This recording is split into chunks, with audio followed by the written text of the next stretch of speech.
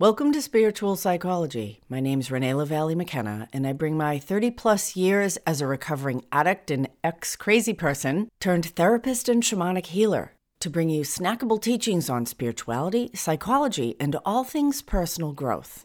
And today I want to talk about the archetype of mother. Everyone has a mother, whether you love her, find her annoying, or have no relationship with her at all. We each have our own unique relationship with this concept, and for many of us, there's a shared cultural conception of what a mother should be that we may be unconscious about. And these unconscious shared beliefs or images can have tremendous power in our life. The archetype of mother is often an idealized, almost goddess-like conception of unconditional love, compassion, patience, nurturing, selflessness, generosity of form and spirit, and selfless attention and interest in those she cares for. My own mother died when I was 42, and the saddest thing about her passing was that I wasn't sad. It's a bit of a cultural taboo to even say that it was a relief when my mother died. But it was. She had been a frail and sickly person most of my life. Our relationship had always been superficial and distant. Her father had been an alcoholic, and my own addiction bloomed very early and drove a nail in the coffin between us. She told me herself when I was 16, "I can't let myself get close to you. It's too painful." I've worked with many people who have a mother wound, and it presents very different than a father wound. And the fascinating thing about humanity is that you can have 100 people in the same circumstance, and each of them will relate to it in a different way. For me, I swore I would never be like my mother. In fact, I often made decisions based on the idea of doing the opposite of what my mother would do. Although it's very interesting because there have been some really profound and mysterious repetitions in my own life of my mother's experience. Probably the biggest deviation between myself and Fran, that was my mother's given name, is that as constricted and kind of dehydrated as she was, kind of fearful, socially anxious, self-centered and unloving, I became a caretaker and a caregiver, often the path of the wounded healer, another really interesting archetype that I'll look at some other time. In my own personal growth work, I came to see that I was constantly trying to fix the broken toys of the world in an attempt to give others what had never been given to me, because I felt like a broken toy myself. It remains a pattern I continue to have to keep my eye on, that I will often give too much and become depleted and not have enough inflow to be full and nourished myself. My relationship with my mother was a source of so much pain for me. In fact, I blamed her for almost every problem of my life, which was quite convenient and untrue, because ultimately we are all responsible for our own experience. That took me a few decades in therapy to figure out, but I never wanted to have my own children. I didn't want to subject anyone to being a child. I was also terrified that if I had children, they would feel about me the way I felt about my mother, which must have been terrible for her. Because she was really a damaged person. I do believe now she did the best she could with what she had. And it certainly turned me into a very compassionate therapist. But in having my own children, I discovered that I was measuring myself against that same idealized archetype of mother. What kind of a mother did I want to be? And conscious motherhood has been one of the most healing and transformative experiences I've had in my life. I did not treat my children the way that my mother treated me, and I remain profoundly grateful for the deep love and connection that I share with my children. But their experience of me has been far from perfect and brought me to a deeper understanding of the problem of this idealized archetype we all hold of mother. Mother's Day was always excruciating for me because we're supposed to pick out a card. Try to find a card that feels authentic when you don't like or feel close to your mother. I would just try to find one with a flower that just said Happy Mother's Day and didn't have any of those flowery Hallmark poems in them that always made me want to throw up in my mouth.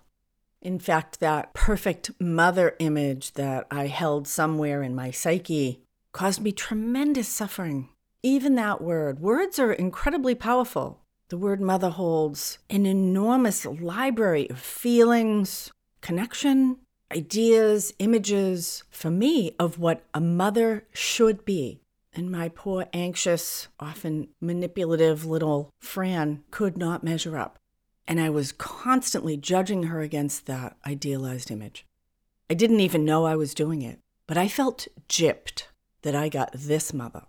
And although it drove me to be an excellent caretaker for everyone else, there was a deep, almost spiritual resentment against the universe that I got deprived. And it was around the time when I was contemplating if I was going to have children of my own or not. And I had my kids late. I was 39 and 41 when my children were born. And I wasn't ready a minute before either of them. But somewhere in the time before I got pregnant, it was suggested that perhaps I stop using the word mother in relationship with Fran and to just call her Fran. Now, I actually never did that to her face because she wouldn't have understood what I was doing and was from a generation where calling your mother anything but mom would have been really disruptive for her. So it wasn't worth it to try to have that conversation. But within my own head and in conversation with my friends and in my own personal growth work, I started to call her Fran. And it completely changed my inner relationship with her. She was no longer constantly compared against the divine feminine, which is really what we're talking about with the mother archetype, is an aspect of divinity, what I call the great mother. And I could just see her for who she really was, as an imperfect human with her own difficult life experience, genuinely trying to do a difficult job with limited resources. I don't try to grant anybody absolution, but I have forgiven her. And seeing her as an actual human rather than an archetype made a tremendous difference. And it's interesting to think about these pronouns that we have: sister, grandmother, father, daughter. What do those things mean? They're archetypes. Now, certainly they're words of relationship so that we can describe our relationship with these different people, but they hold a lot of meaning. And if that meaning is painful, if those people aren't living up to the idealized image that goes with those words, we might want to question that. There is nothing good about constantly finding someone lacking, including ourselves. And there's great value in being with what is, with the unique configuration of the individual person we're talking about. Now, archetypes can be very instructive, but they're also really culturally bound. What it means to be a wife or a mother or a daughter or a granddaughter is very different in different cultures, different regions, different religions. And we need to ask ourselves if those cultural norms actually apply to us. Is that what I'm interested in?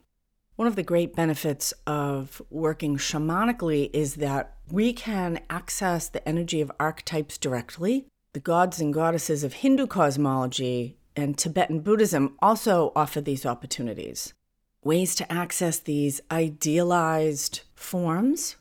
The Greek gods and goddesses held this same opportunity, that we can access these aspects of higher consciousness if we're interested in doing that and kind of channel them into our own life for the benefit of ourselves and those around us. My own relationship with God has always been with the goddess. Since I first embarked on spiritual practice in my 20s, it was the divine feminine that I needed to hold and love and care for me in the way that I had never experienced. And the Great Mother remains a centerpost of my own stability and spirituality, although I certainly benefit greatly from Jesus and Buddha and a huge array of human male teachers. But I've been on kind of a mother quest in my life. I've gathered many human mothers. I was an only child. I've always been kind of hyper-social and had a knack of inserting myself as the extra kid in large families. Ones that usually had really warm and generous mothers. A lot of my own emotional stability and nourishment comes from earth-based spirituality. And the earth itself, the trees, plants, and flowers in particular, is a very grounding maternal presence for me. Another way to access the archetype of the Great Mother in a really direct way. Mother Earth holds us to her with gravity like a perpetual hug. was probably around the age of 50, and my mother had been long dead, that I feel like I crossed over into full adulthood. I was no longer seeking someone to be my mother. I already had my own children, but I consciously stopped seeking to be mothered by the older, wiser women in my life. And some of that was informed by a pretty dramatic ending of a long-term relationship with a spiritual teacher that I felt deeply disappointed by. And as I did my own work on the ending of that relationship, looking at my part in it, because we have a part in everything, I realized that once again, I was wanting her to be the archetype of mother and not her quirky, fallible human self. And it was time to grow up. And growing up takes a long time. We get a long time here. I'm still in the growing up process. If I'm lucky, I maybe get another 30 years to go. And the archetype of mother remains a teacher for me. Not necessarily a role model. I have no desire to be Kuan Yin or the Virgin Mary. I just made an appointment to get the next installment on my sleeve tattoo for my left arm. So this mother may be more of a motherfucker than than an idealized mother, but I'm having fun, pursuing passion, and continuing to benefit from this infinitely generative, creative, feminine force that I very intentionally connect with in the divine feminine. Hindu cosmology has a range of goddesses, Parvati, Saraswati, Durga, and Kali. Each of them holds a different aspect of the divine feminine. The mother, the good wife and homekeeper, the elegant hostess, colorful, creative, and artistic, the knife bearer, the fierce feminine, cutting through the illusions of fear and separation.